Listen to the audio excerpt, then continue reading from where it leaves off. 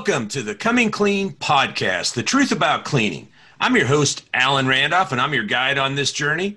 Today, this is episode 9, Rapid Cleaning Validation, what you need to know. The current pandemic has everyone thinking about cleaning. What's safe to touch? Where can I use a public restroom? And many more questions are being considered by customers and organizations every day.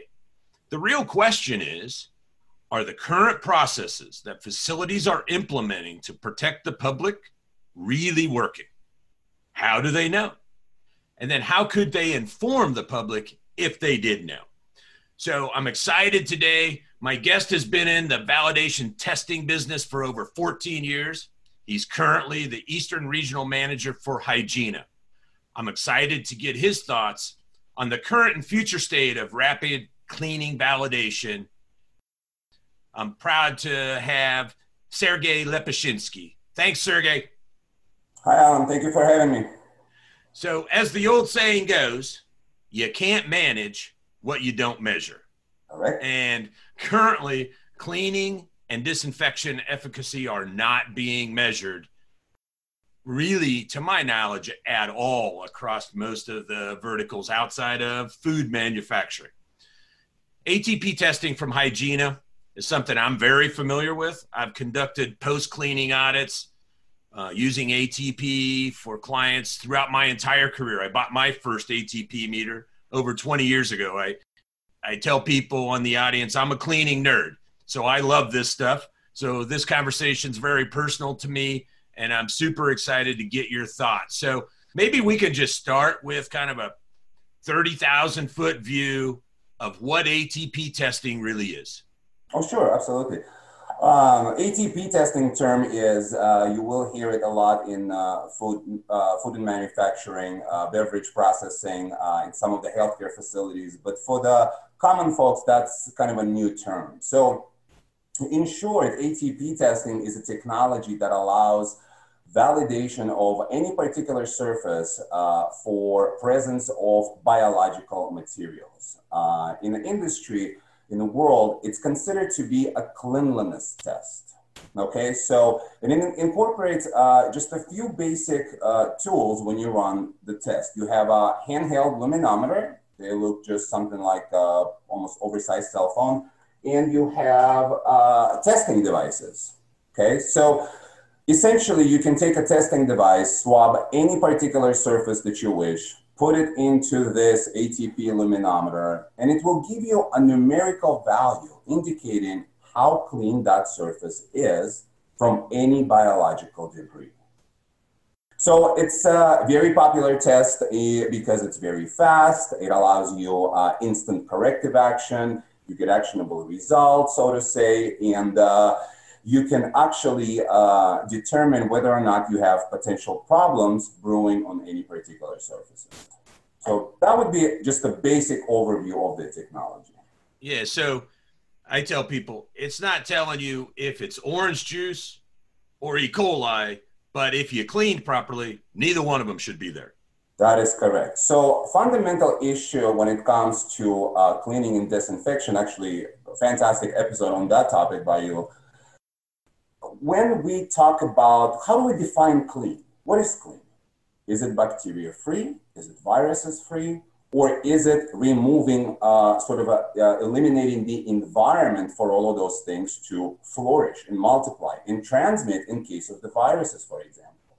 So if we define clean as nothing on the surfaces, meaning food residues, body fluids, skin cells, anything biological that can actually promote the bacterial growth, promote transmission of the viruses, well, that's a definition of clean. And ATP testing is a perfect tool for that because while it's not identifying what is on the surface, the idea is to remove anything that can create a breeding ground for some of these organisms or transmission of the viruses. Yeah, absolutely. That's just fantastic information. One question, does the surface type potentially impact results?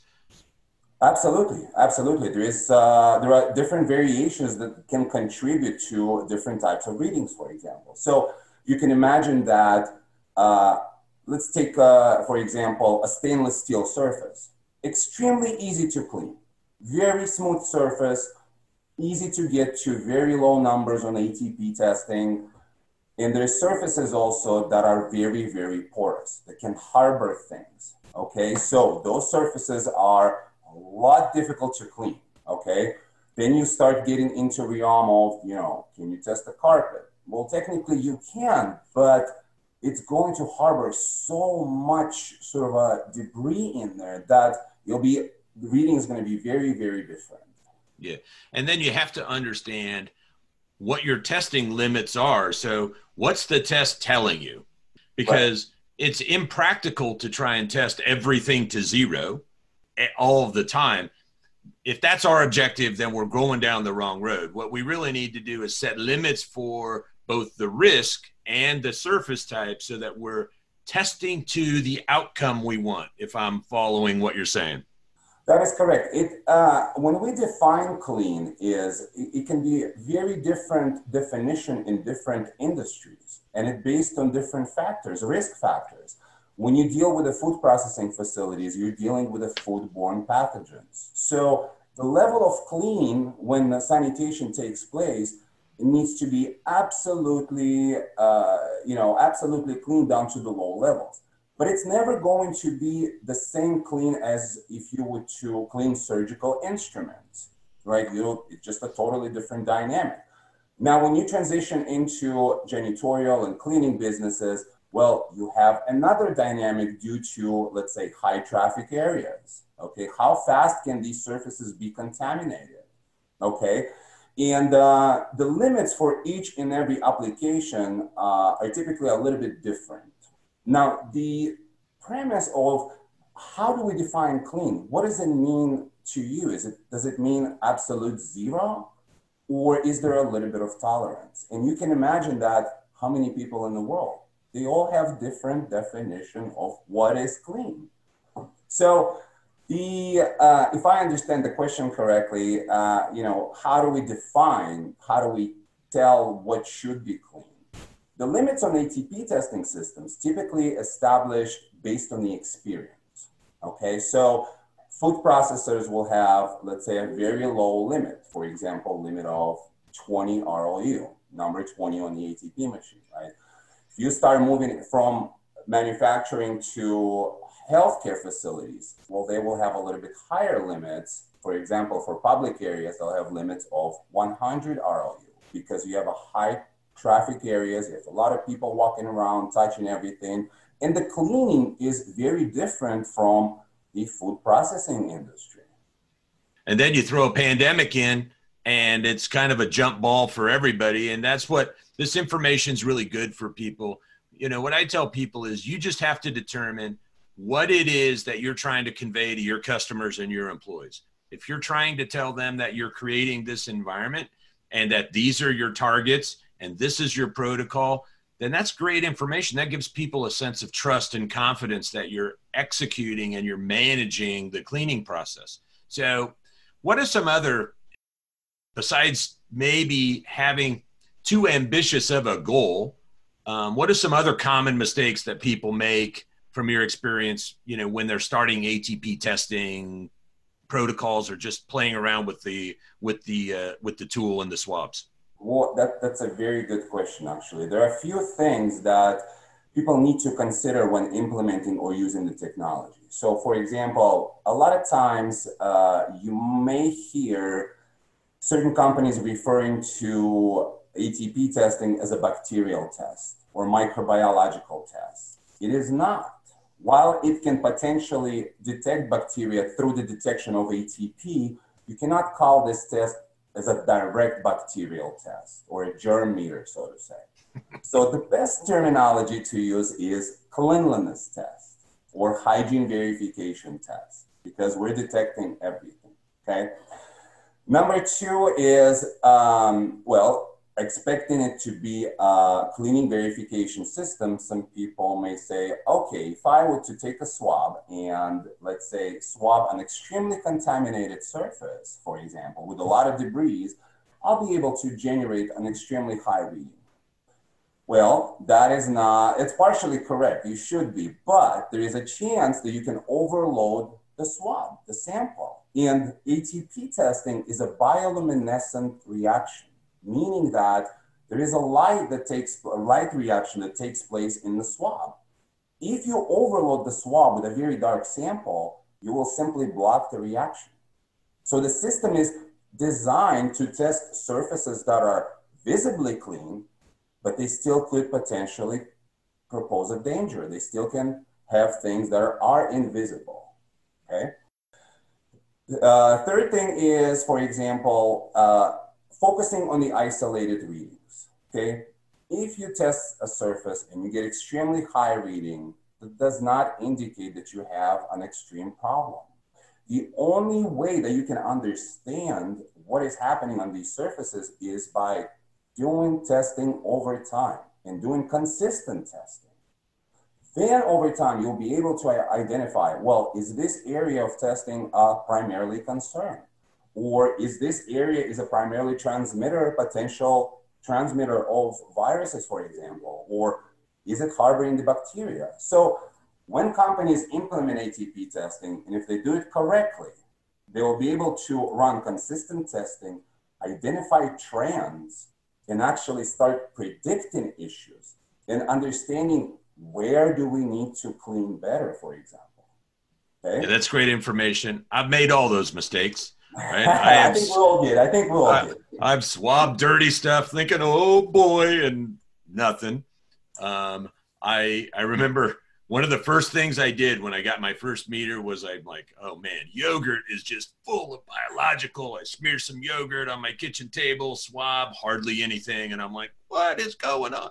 Then it's like pasteurized on the bottom of the container. I'm like, oh, it might not have a lot of active biologicals. It could have a lot of enzymes, but that's not the same thing. That is correct. So understanding your sample, understanding what you're testing and what you're trying to accomplish is also important. Yeah, no, that's great stuff.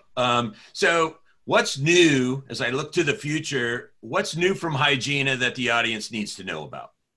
Well, in general, Hygiena, we strive to innovate. Our thing is to, how do we make these technologies easier, better, accessible to general public? How can we allow people to run these tests without actually getting microbiology degree? And one of the new things that we have developed is our newest system called Ensure Touch. So it's a system that mimics operation of a smartphone. So essentially, the way it was designed is to allow the end user to be able to pick the system up and being able to use it right from the box without extensive training, without having knowledge of microbiology, where you can just take it out, swab surfaces, and away you go monitoring cleanliness. Few developments with the system as far as it's Wi-Fi capable now, cloud-based software. It allows many companies to actually link data from across the globe. You can be testing across the world and put the data in one common database. So it's in lieu of COVID-19, you can imagine that this right now is becoming something that almost of a necessity for many, many industries. Yeah, so we have a lot of retailers in the audience. So imagine being able to test, say, a restroom handle specific to, the first restroom closest to the front door, whatever, in every location, and be able to look at data aggregated across 1,000 different data points with the same targeted control point. You would really be able to see if you had a flaw in your cleaning program if you were getting repeated results across 1,000 locations in all 50 states. Correct. So the system allows you to, it's a really good point that you're bringing up because, in grocery stores and across other industries, you see that cleaning measures are being implemented. But how do we know that they're actually working? There's a ton of money spent on chemicals. There is a lot of money spent on labor. And how would we verify that the surfaces are being properly cleaned and that the process is actually working? So the ATP testing is an ideal application for things like that because it will allow you to determine when to change the chemical, when to change the cloth. Is that cloth even working? So there's unlimited application, and again, with everything that is happening in the world right now, it has become sort of a leading system, leading the way for reopening, leading the way for understanding how do we mitigate the chances of this spread. Right. Whether it's this or the next, whether it's biological or viral, we're going to continue to have, as a planet, as we're more connected, we're at more risk for global spread. So just great information today. How can people get more information about Hygiena, rapid testing validation, maybe contact you directly if they want to start implementing or get more information about the things we've talked about today in ATP testing? Well, absolutely. You can go on our website, which is hygiena.com, Hygiena. Or they can send me an email, which is sergey@hygiena.com. And my name's spelled Sergei. That's awesome, Sergey. Hey, I really appreciate your time. Hopefully, if we get a lot of interest, we may have a follow-up, because I think this is so important to the future of the cleaning industry. We're going to have to prove to people that we know what we're doing and that we can make public places safe. We're not going backwards. The new normal is going to demand it. So I appreciate your time. Have a fantastic day. And thanks again, Sergey. You got it, Alan. Thank you so much for having me. Okay. Bye now. Thanks, everyone.